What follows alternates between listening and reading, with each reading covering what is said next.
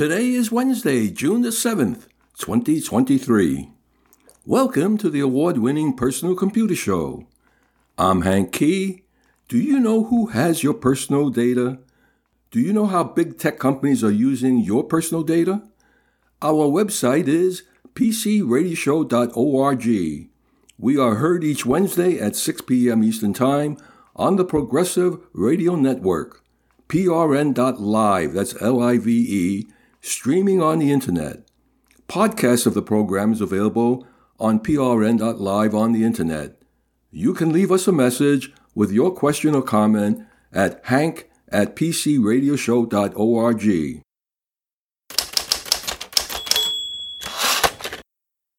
A major scientific breakthrough.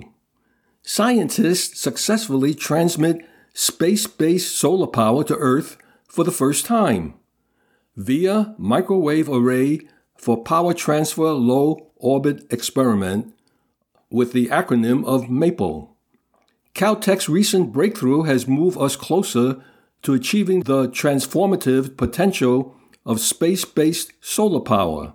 The California Institute of Technology, that's Caltech, has big news for space-based power. Researchers at the university have reportedly beamed solar power from space to Earth without a single wire, and they say it's a first. Yes, indeed, it's a first. The experiment is part of Caltech's Space Solar Power Project, and the Institute announced a successful transmission via press releases yesterday. The researchers conducted the power transfer experiment using the microwave array for power transfer low orbit experiment, or MAPLE, which is a small prototype aboard the In-Orbit Space Solar Power Demonstrator, that's the SSPD-1, that launched this past January.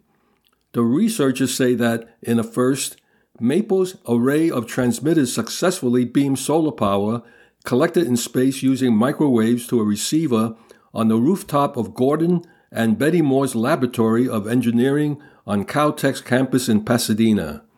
Space Solar Power Project's co-director, Ali Hajimiri, in the press release said, "Through the experiments we have run so far, we received confirmation that MAPLE can transmit power successfully to receivers in space. We've also been able to program the array to direct its energy towards Earth, which we detected here at Caltech. We had, of course, tested it on Earth, but now we know that it can survive the trip to space and operate there." Well, how does wireless power transfer work? The SSPD-1, attached to a Vigoride space tug from Momentus Space, consists of two panels used to collect solar power. An array of transmitters within MAPLE sends that energy across a given distance using constructive and destructive interference, located about a foot away from its transmitter. MAPLE has two receivers that collect solar energy and convert it to DC electricity, which, during the experiment, was used to light up two LEDs inside MAPLE. The researchers were able to light up one LED at a time by shifting the transmissions between the receivers, demonstrating the accuracy of the array. MAPLE also has a window that can allow the transmitter to beam energy to a target outside the spacecraft, like Earth. Hajimiri said in a release, "In the same way that the Internet democratized access to information, we hope that wireless energy transfer democratizes access to energy. No energy transmission infrastructure will be needed on the ground to receive this power. That means we can send energy to remote regions and areas devastated by war or natural disaster. The ability to wireless transmit solar power from space has huge implications for renewable energy, so much so that Japan plans to start building it by mid-2030s. A Japanese research team is also looking to pilot the technology in 2025 with a public-private partnership. As humanity's growing need for energy continues, a powerful solution like space-based solar power collection and transmission could be a huge step in the right direction. Space-based power collection would be able to operate 24 hours a day, whereas night pauses ground-based solar power collection and would be able beam power to remote or disaster-stricken areas assuming they have the requisite infrastructure. So when can we expect space-based solar power to be commercially available to recharge all those electric car vehicles? Probably when we have spent the money to replace all 145,000 gas fuel stations in the United States with EVs recharging stations. That might be a long time away. Microsoft will end support for Cortana on Windows later this year. As Microsoft builds out its suite of AI-powered tools, Cortana appears to have outlived its usefulness. Microsoft is ending support for Cortana in Windows. In a support page spotted by XDA developers and Windows Central, the company says it will no longer support Cortana in Windows as a standalone app starting later this year. Cortana's discontinuation on Windows doesn't come as much of a surprise. During its Build conference in May, Microsoft announced its new Windows Copilot tool, which will live in your taskbar and use AI to help you do everything, and more, that Cortana does once it's widely released. That includes summarizing content, rewriting text, asking questions, adjusting your computer settings, and more. Microsoft first brought Cortana to Windows 10 in 2015, allowing you to set reminders, open applications, and ask questions using voice commands. Over the years, though, Microsoft has been gradually phasing Cortana out of the Windows experience. The digital assistant lost its prominent position on the user's taskbar with the release of Windows 11 and no longer appeared in the first boot experience. Microsoft also shut down Cortana app on iOS and Android in 2020 and ended support for Cortana in its Surface headphones and other devices. It's not clear when exactly Microsoft will remove Cortana from Windows, but it is clear that Microsoft's growing suite of AI tools, which also includes its Bing chatbot and Microsoft 365 Copilot, is taking first priority. Even though Cortana is going away in Windows, Microsoft says it will still be available in Outlook Mobile and Microsoft Teams Mobile, Teams Display, and Teams Room, but who knows for how long. AMD's EPYC Rome chip crashes after 1,044 days of uptime. Well, AMD's EPYC Rome chip is a server chip built around AMD's most advanced Zen 3 architecture. The chip crashing headline is really somewhat misleading. It was not a hardware problem. It was a software clock timer bug that brings second-gen EPYCs to a halt. AMD's latest processor revision guide states the EPYC 7002 Rome server chip can cause a core on the chip to hang after 1,044 days of uptime. By the way, that comes out to almost 3 years of time, after which you have to reset the server for the chip to run correctly. AMD says it will not fix the issue. For the average personal computer user, you turn off the machine at least once within a 3-year period of time, which means you would have restarted the machine. So this is really not a great problem at all, and it is not a hardware problem. AMD's description of the issue, which impacts its second-gen EPYC processor, is that it stems from the core failing to exit the CC6 sleep state. But AMD says the timing of the failure could vary based on the reference clock that helps the chip keeps track of time. And the workaround is simple. Either reboot before 1,044 days of uptime, which resets the CPU to restart your 1,044-day timer, or you can just disable the CC6 sleep state in your BIOS. Now, while this 2.93-year core crashing bug is interesting, the question is if it really matters at all. Sure, it matters, despite the fact that security updates and maintenance should be done in much, much shorter intervals. The most realistic scenario would simply be those that use the Linux Live patching feature to update without rebooting. That could certainly lead to the type of extended uptime that would trigger the bug. Also, servers for mission-critical applications often see extended uptime. While this bug is interesting, it isn't a showstopper for the majority of users, and errata in chips are definitely not unusual. Modern CPUs are the most complex devices constructed by mankind, and they almost always come to market with, well, various errata bugs discovered either during or after the chip reached their final shipping revision.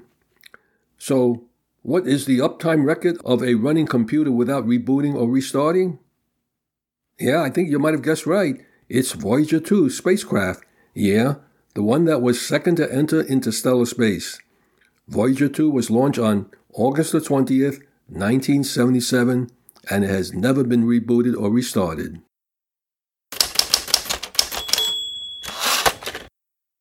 Cord cutters are cutting back on streaming services. Cord cutter is picking up more steam as people ditch cable over OTT services or over-the-top services. With such a large variety of options, it is possible to sign up for dozens of streaming services to replace broadcast television contracts, as just about everything is available on some platform. But what about the number of streaming services a household signs up for, and for how long?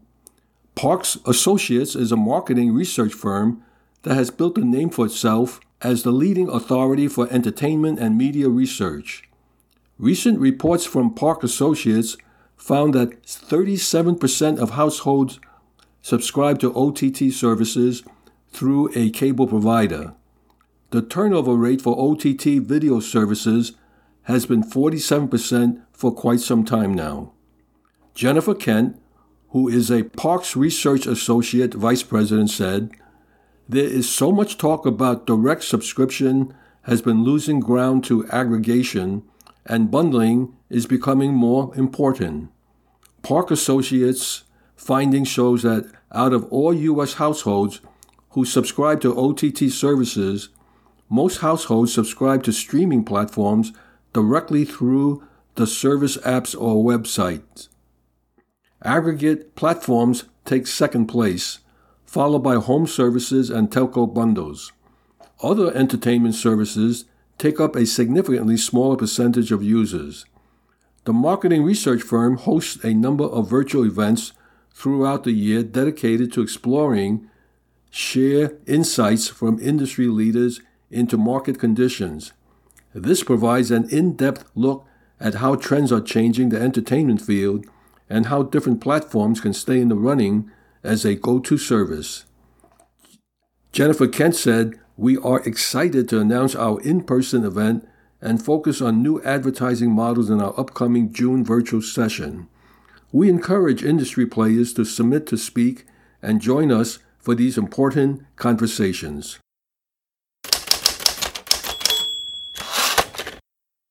Cable TV and cord-cutting price will likely keep going up as investors stop pouring money into cord-cutting and cable TV. Recently, during Dish's earnings call, they talked about how the investment markets have become closed recently. Now we are getting a report from S&P Global Market Intelligence that shows how investors are starting to stop the flood of free cash into cord-cutting services and traditional TV services. According to the S&P Global Market Intelligence report in 2019, there were 38 deals that brought in over $7.5 billion of investments into cord-cutting services. In 2022, there were 29 deals that invested $3.7 billion into cord-cutting. So far, though, in 2023, only 3 deals have been made to invest in cord-cutting. In the past, many streaming services have counted on investors to keep them afloat. Surprisingly, a large number of cord-cutting services have yet to turn a profit, including large ones like Paramount Plus and Disney Plus. Both Paramount and Disney do expect to make a profit sometime in 2024 or 2025. With this change in funding, it has forced many cord-cutting services to speed up their plans to become profitable. This has resulted in some services cutting back on what they spend on and others raising their prices. We have seen even large companies like Paramount and Disney announce plans to cut back on new programming and lay off staff. Paramount recently cut 25% of its TV staff, and consolidated its management over its networks. Already, Disney has said they expect to raise the price of Disney+. Netflix is cracking down on password sharing, and others have been reporting of other price hikes coming soon. The one good news for cord cutters is that they are not alone in facing price hikes. These same issues are affecting cable and satellite providers also. We have already seen many of them announce price hikes for 2023. Money has also driven a growing number of cable TV services to get out of TV. Recently, we learned that WOW, that's W-O-W, that is a service, would join Frontier and others in either shutting down their TV service or stop selling it to new customers. This comes as many smaller cable companies are finding TV to just not be profitable. Other cable TV companies are raising prices and increasing fees in order to try and keep their services going. What has become clear in 2023 is that cable TV and cord-cutting services need to turn a profit. If they don't, they won't be around much longer. Comcast's new $20 a month streaming service with 40 live channels, Peacock Premium, and more is now available. If you can't beat them, join them. This past week, Comcast announced a new $20 a month streaming service that will include 40-plus channels from A&E, AMC, Hallmark, and select Warner Brothers Discovery channels. This service will also include Peacock Premium and a collection of free channels from its Xumo Play service. Now Comcast has launched the service, and Comcast Internet customers can sign up for. The service is clearly targeting cord cutters who want some live TV offering but don't care about sports. This market so far has been dominated by Friendly TV, that's F-R-N-D-L-Y TV, and Philo TV, that's P-H-I-L-O TV. The one big catch with Comcast Now TV is you have to be a Comcast Xfinity Internet customer to subscribe, meaning that if they're not a franchise in your operating area, you can't subscribe to it. With content and connectivity at the core of our company, we are uniquely positioned to build and deliver streaming entertainment offerings unlike anything else but out there today. Comcast CEO Dave Watson said, Now TV is a great example of how our company brings together its collective video experiences, innovative technology, and superior broadband service to deliver some of the best entertainment into one affordable streaming bundle. Which really raises the question, is Comcast giving up on cable TV? Has cord cutting finally won? Over the last few years, cable TV companies have started to give up on their TV services. Recently, we learned that WOW, that's W-O-W, cable TV would be shutting down its TV service. This has raised the question if larger cable TV services would soon leave traditional cable TV behind as smaller services have. Now Comcast may not be shutting down its service TV, but it does seem to be taking a step away from its efforts to protect its traditional TV service. This month, Comcast announced plans to launch a live TV streaming service for its internet customers that will cost just $20 a month, and it comes with Peacock. This is a huge move for Comcast, which has in the past been very careful not to undermine its cable TV packages.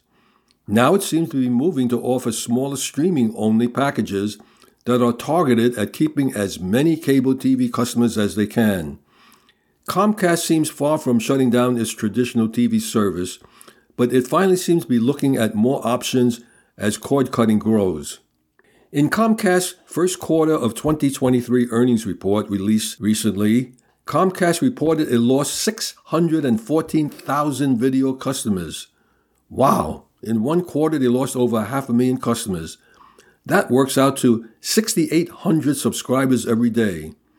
Comcast saw traditional pay TV customers leave at a far faster rate in the first quarter of 2023 versus the fourth quarter of 2022, when they lost 440,000 video customers.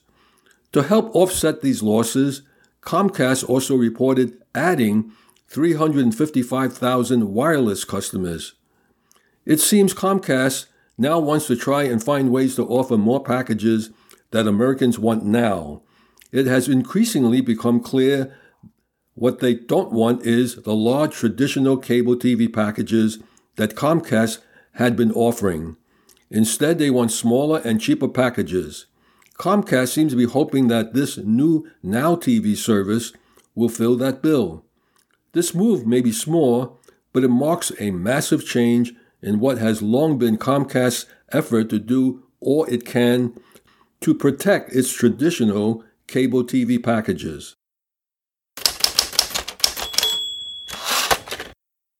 Back to basics. Viewing television programs over the air. In the rush to sign up for cable TV and then video-on-demand services such as Amazon Prime Video, Disney Plus, and Netflix, you may have forgotten that you can still use an antenna to view TV. In fact, over-the-air TV reception has been getting better. 13 years ago, those TV signals changed from analog to digital, allowing for high-definition broadcast. Now a new standard called Next Generation TV is about to revolutionize our viewing experience. Great news if you're a cord cutter who has ditched cable. Here's what you need to know. Stations are still broadcasting in the original digital TV standard ATSC 1.0. Both 1.0 and 3.0 will coexist for several years. Next Gen TV, also called ATSC 3.0, can also deliver television to your phone or tablet or car if you have a device that can receive these signals. ATSC stands for Advanced Television Systems Committee, a Washington-based nonprofit organization that includes more than 100 international broadcast equipment and TV manufacturers, broadcasters, cable, motion picture, satellite, and semiconductor companies. It has been around since 1982. In the first version of ATSC standards in 1996, over-the-air TV and Internet were separate. The second version was to allow for some mixing of TV and Internet, but became outdated because it launched ATSC 2.0 that was folded into the third version, in which broadcast TV becomes a part of the wireless Internet. About half of U.S. households now have ATSC 3.0 signals being broadcast to them, and that's supposed to increase to 3/4 of households by year-end, according to the ATSC. A new official ATSC 3.0 Next-Gen TV tuner is coming out this summer for less than $100. Pearl, P-E-A-R-L, TV, has announced that CTA is officially certifying a new ATSC 3.0 Next-Gen TV from ADTH and Toka. This new tuner will allow you to connect to any Android or Linux platform and receive free over-the-air Next-Gen TV with an antenna. You can also connect directly through HDMI to your TV. ATSC 3.0 Next-Gen TV offers the promise of 4K TV, better signal coverage, improved alerts, on-demand, and more all through your antenna, though to take advantage of this you will need a new tuner. Well, there's one available for under $100. So what are the advantages of ATSC 3.0? The advantages that ATSC 3.0 brings is over-the-air ATSC 1.0 digital TV standard, which includes 4K resolution video with high-definition range and immersive audio formats like Dolby ATmOS, and around 60% of households in the United States are reached by at least one ATSC 3.0 broadcast TV station, which are now located in more than 70 markets. You don't need to be an internet subscriber for Next-Gen TV. You don't need to be a cable TV subscriber for Next-Gen TV. And the signal is free. presenting the IT Pro Series with Benjamin Rockwell. This is Benjamin Rockwell, and now it's time to get down to business. This is where we talk about computers, technology, and the business place. And one of the things that I want to talk about is our real need to be prepared. And I'm going to draw this out for you in kind of a different approach than I normally do. And our need to be prepared means we need to practice things. We need to go through and we need to understand some of the threats that are coming at us. I want you to imagine you're sailing on the vast ocean of technology. You're navigating digital waves with a business, and suddenly a storm brews on the horizon and it threatens to capsize the ship.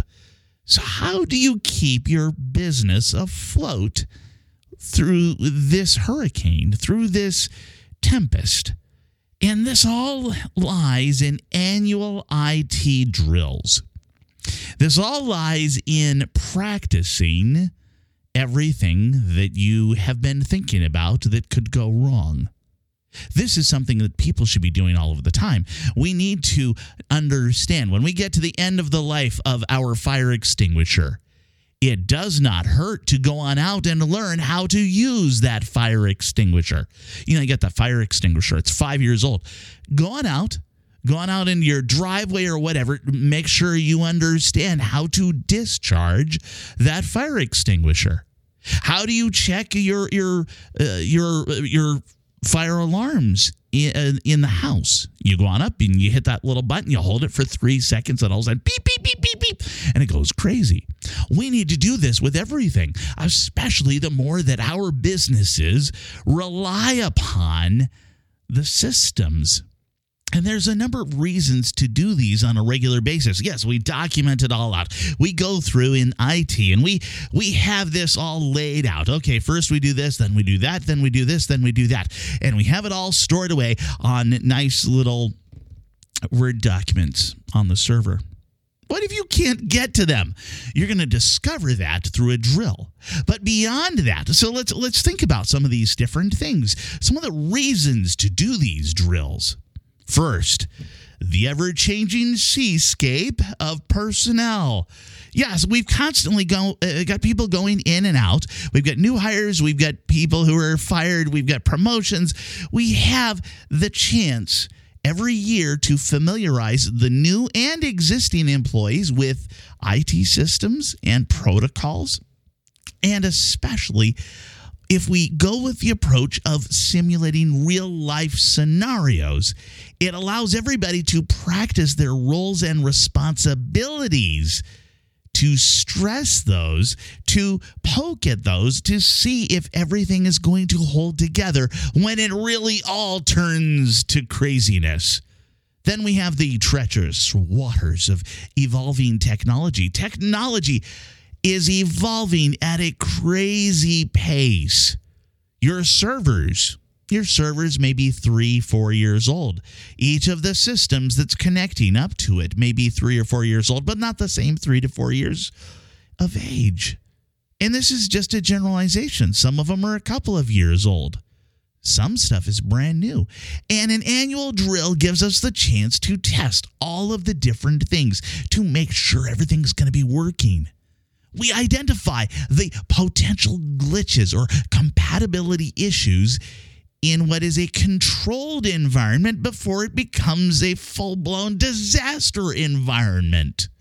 Then we have those regulatory storms which we must navigate, and the various regulatory requirements that exist out there. And you may have very few, but most companies are not aware of how many they actually have.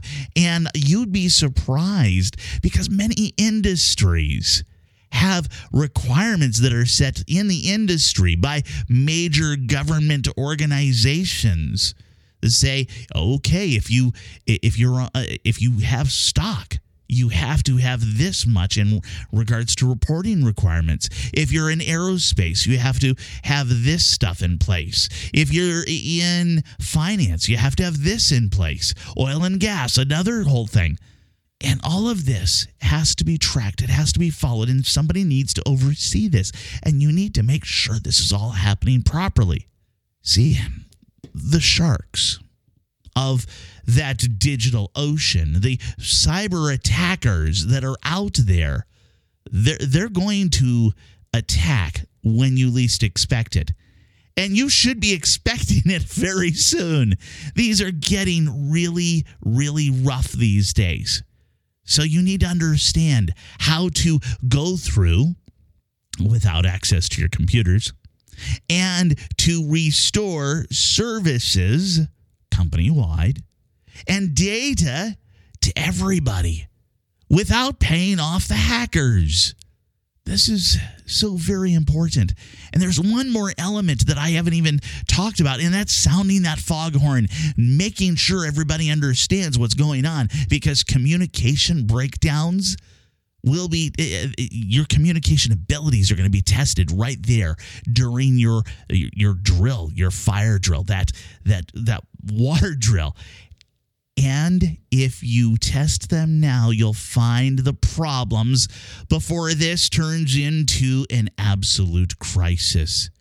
Look, annual IT drills are the compass that guides all of us to safety. These are important. These will keep us out of trouble in the future. Just as you go on a cruise ship, they have lifeboat drills. This is no different. Trust me, it's well worth it. This is Benjamin Rockwell. Back to you, Hank. Thank you, Benjamin. What are some common PayPal scams? Email scams. Certain scams happen on PayPal that are more common than other ones. Perhaps one of the most common one is email scams. Scammers love using email as their main form of communication, and typically, one will reach out to a victim and say that their PayPal account information has been compromised, and they must act immediately by clicking a bogus link. This is a common phishing tactic and can easily be avoided. Then there's reward scams. Another common scam used will offer a victim some kind of reward. Once again, the scammer will send an email saying that the victim has received a promotional offer and will ask them to log into their PayPal account. However, the link attached will lead to a fake website that looks like PayPal, and once you hand over your login information, the scammer will then have access to all your financial information stored on your account. Then you have shipping scams. Sellers are just as vulnerable to PayPal scams as buyers are. And shipping scams are especially common. If you're using PayPal as a payment method when selling an item on a site like eBay, for example, a scammer might ask you to use a different courier once they purchase the items and will then reroute the package to a different address. This allows the scammer to go back to the seller and claim they never received the package, leaving the seller no choice but to refund the package, leaving them with no item and no money. The prepaid shipping label scam is when a scammer will ask the seller to ship an item to them using their prepaid label to cover the shipping charges.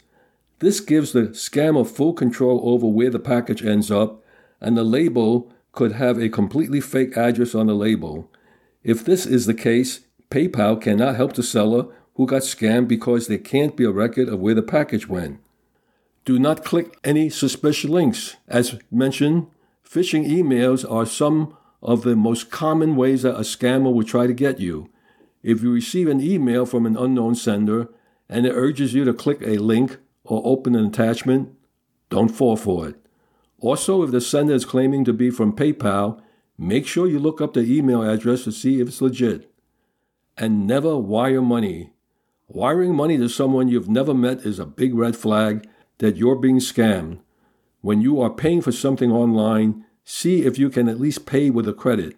That way your payment can be easily traced and your bank or credit card company can always help you get a refund.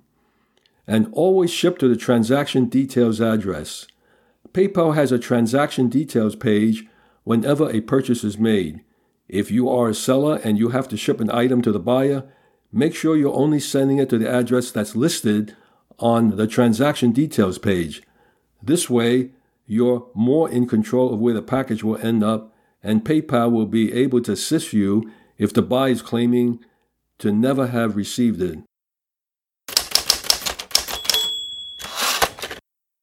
Google makes its text-to-music AI public.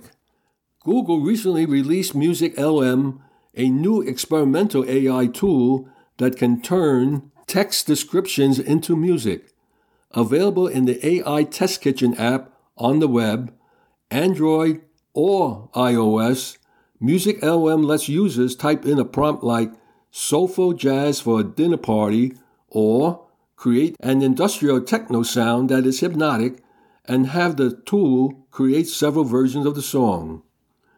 Users can specify instruments like electronic or classical, as well as the vibe, mood, or emotion they're aiming for, as they refine their Music LM generated creations. When Google previewed Music LM in an academic paper in January, it said that it had no immediate plans to release it. The co-authors of the paper noted that many ethical challenges posed by a system like Music LM, including a tendency to incorporate copyrighted material from training data into the generated songs. But in the intervening months, Google says it's been working with musicians and hosting workshops to see how technology can empower the creative process. One of the outcomes? The versions of Music LM in AI Test Kitchen won't generate music with specific artists or vocals. Make of that what you will. It seems unlikely in any case that the broader challenges around generative music will be easily remedied. In 2020, Jay-Z's record label filed copyright strikes against a YouTube channel, Vocal Synthesis, for using AI to create Jay-Z's covers of songs like Billy Joel's We Didn't Start the Fire. After initially removing the videos, YouTube reinstated them, finding the takedown requests were incomplete. But deepfake music still stands on murky legal ground. Increasingly, homemade tracks that use generative AI to conjure familiar sounds that can be passed off as authentic or at least close enough have been going viral. Music labels have been quick to flag them to streaming partners, citing intellectual property concerns, and they've generally been victorious in contrast to the Jay-Z case. Spotify removed tens of thousands of AI-generated songs from startup Boomy over the past month following a complaint from Universal Music Group. A white paper authored by Eric Sunray, now a legal intern at the Music Publishers Association, argues that AI music generators like Music LM violate music copyright by creating tapestries of coherent audio from the works they ingest in training, thereby infringing the United States Copyright Act's reproduction right. Indeed, AI like Music LM's learns from existing music to produce similar effects, as alluded to in the paper, a fact with which not all artists are comfortable. It might not be long before there's some clarity on the matter.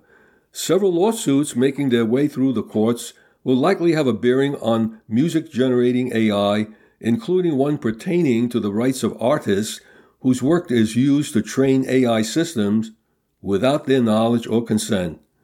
Time will tell. What is the impact of work from home on office real estate? Well, researchers find that remote work's effect even worse than expected. The $500 billion office real estate apocalypse, that's what they're calling it. Remote work has led to significant drops in lease revenue, occupancy, lease renewal rates, and market rent in the office sector. The pandemic-spurred work-from-home era is decimating the office sector with rising vacancy rates and declining property values. And a set of researchers that previously estimated the effect of remote work on office property values have revised their assessment, seemingly suggesting things are worse off than they thought. In a paper published last year, researchers from New York University and Columbia University estimated a 28% decline in New York City office values by 2029, totaling to a $49 billion loss. And in their model, that equates to a $500 billion value destruction nationwide. The researchers Arpit Gupta, Verinder Mittal, and Stijn van Norenburg revised the estimate this month in the latest version of their paper titled Work from Home and the Office Real Estate Apocalypse. They now see a 44% decline in New York City office values by 2029 and the nationwide value destruction, as they put it, of $506 billion in just a 3-year period from 2019 to 2022.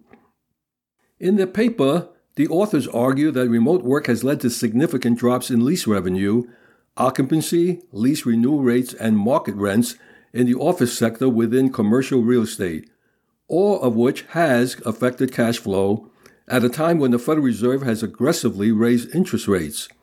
Although, interestingly enough, they found that lower quality office properties were more susceptible to the shocks listed above and were at a greater risk of becoming a stranded asset.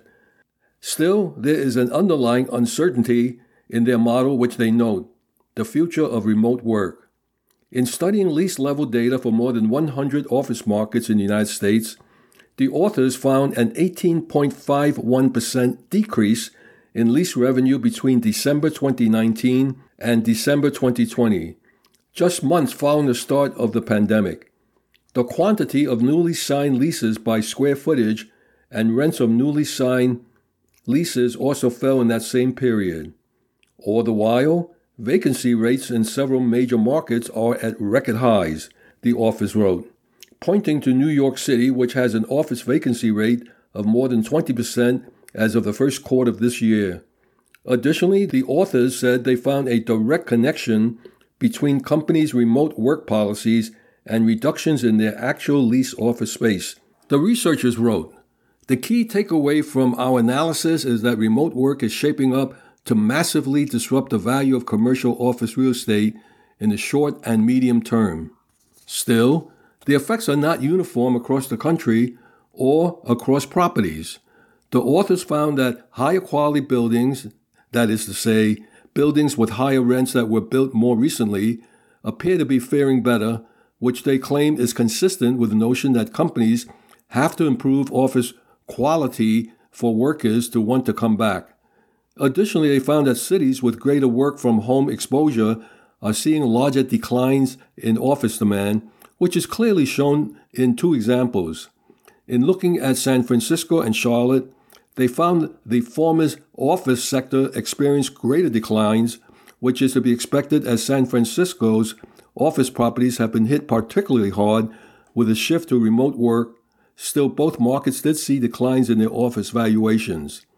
Additionally, the researchers wrote, we calculate a reduction in value of the office stock between the end of 2019 and 2022 of $69.6 billion for New York City, $32.7 billion for San Francisco, and $5.1 billion for Charlotte. The authors wrote, for the remaining office markets, we combine office-specific lease revenue declines with valuation ratio changes for New York City to compute the value decline. Nationwide, we find a $506.3 billion decline in office values in the 3-year period.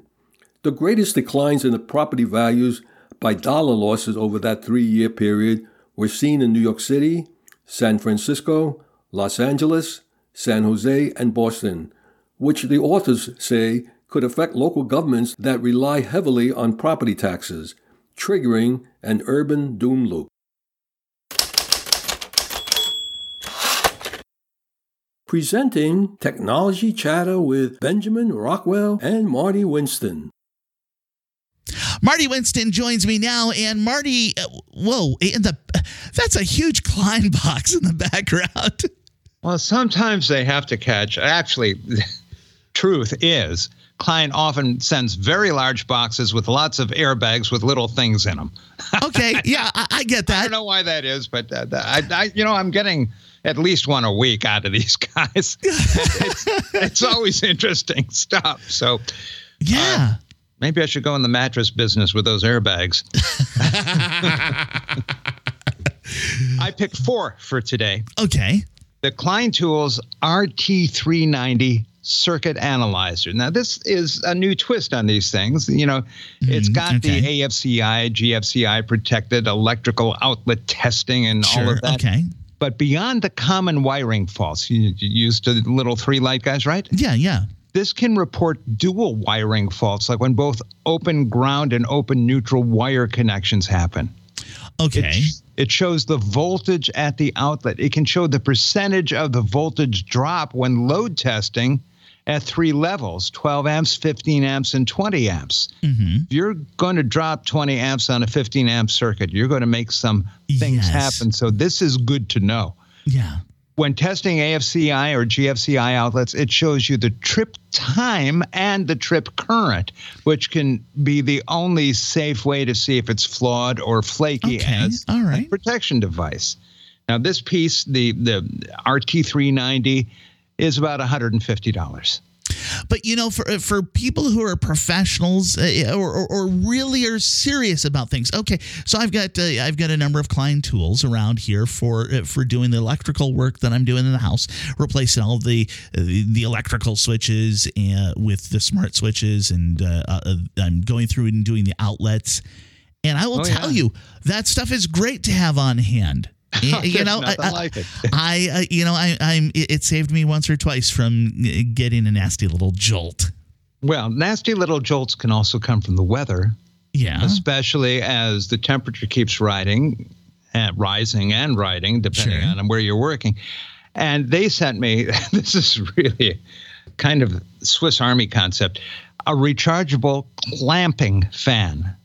Now, this this really helps you keep your cool when the weather doesn't. And especially when there's no power outlets handy.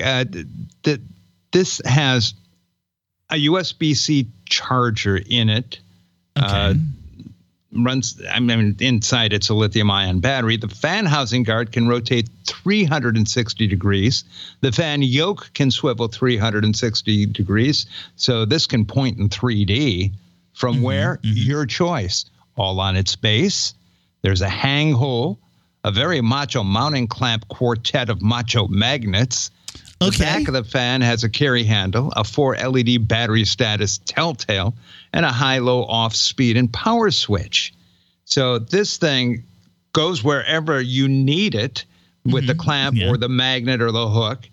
And keeping your cool, having the ability to charge, it's about $100. Okay, nice. The Klein Tools plier wrench. Now this is. Wait, this is I'm sorry. Is that a plier or a wrench? Yes. Look, I'm a big fan of Clever. I keep seeing new Clever tools from Klein all the time. This has a jaunty handle angle of an adjustable wrench. Okay. Right? All right. So, but those things have that screw mechanism to make the jaw open and close. Yeah.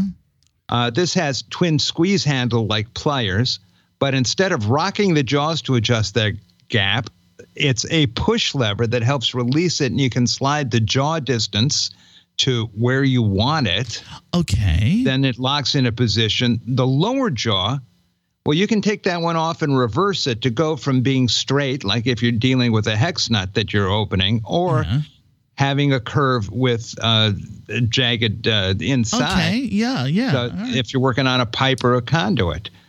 So you can engage nuts, or the serrate is good to use like gripping pliers and, spikes or rods or whatever. The overall length, a little more than 10 inches, so there's less stress on your wrist. Okay, you get some leverage there, yeah. Yeah, more load handled by your large lower arm muscles. It's about $50. Klein Tools plier wrench.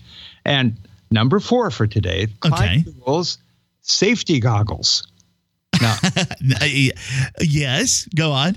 I love the engineering in these goggles. They seal comfortably against your face, but they have small vents you can open and close above each eye. They have a clear and non-distorting faceplate. And if you wear glasses, they'll fit inside. Okay. Scratch-resistant, non-slip, anti-fog, and rated to handle high-velocity impact.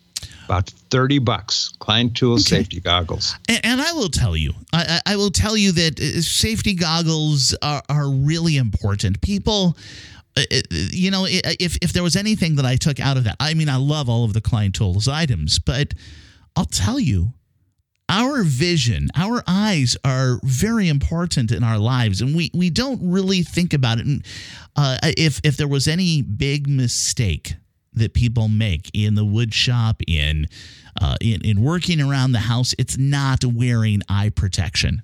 That is so true. That is so true. And they're just blind to the need for it. Oh, no. That is... This is Benjamin Rockwell, the guy over there with the puns and great jokes. That's Marty Winston. This is Benjamin Rockwell. Back to you, Hank. Thank you, Benjamin, and thank you, Marty. Public service announcements. Computer Club meetings in the New York, New Jersey, and Connecticut tri-state region. Log on to the club website for more information on remote meeting ID. The New York Amateur Computer Club has a presentation, Free Alternative Video Conference Services Other Than Zoom. Thursday, June the 8th. Meeting time is 7 p.m. Online virtual meeting via Zoom. Website is nyacc.org. The Long Island Macintosh Users Group meets Friday, June the 9th. Meeting time is 7 p.m.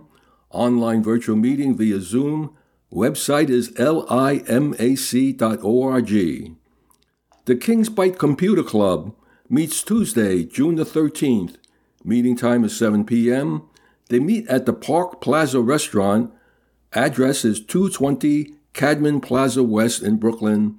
And for more information, their phone number is 347-278-7320.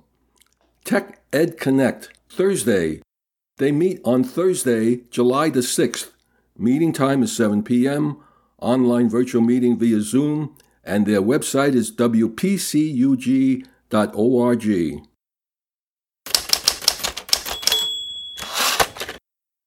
Our website is pcradioshow.org. We are heard each Wednesday at 6 p.m. Eastern Time on the Progressive Radio Network, prn.live, that's Live, streaming on the Internet. Podcasts of the program is available on prn.live on the Internet. You can leave us a message with your question or comment at hank@pcradioshow.org. In the meantime, stay in touch and remember to do regular backups. I'm Hank Key, and on behalf of Michael Horowitz, Benjamin Rockwell, and Marty Winston, we thank you for listening. Stay safe and healthy until we meet again, same time, same station next week.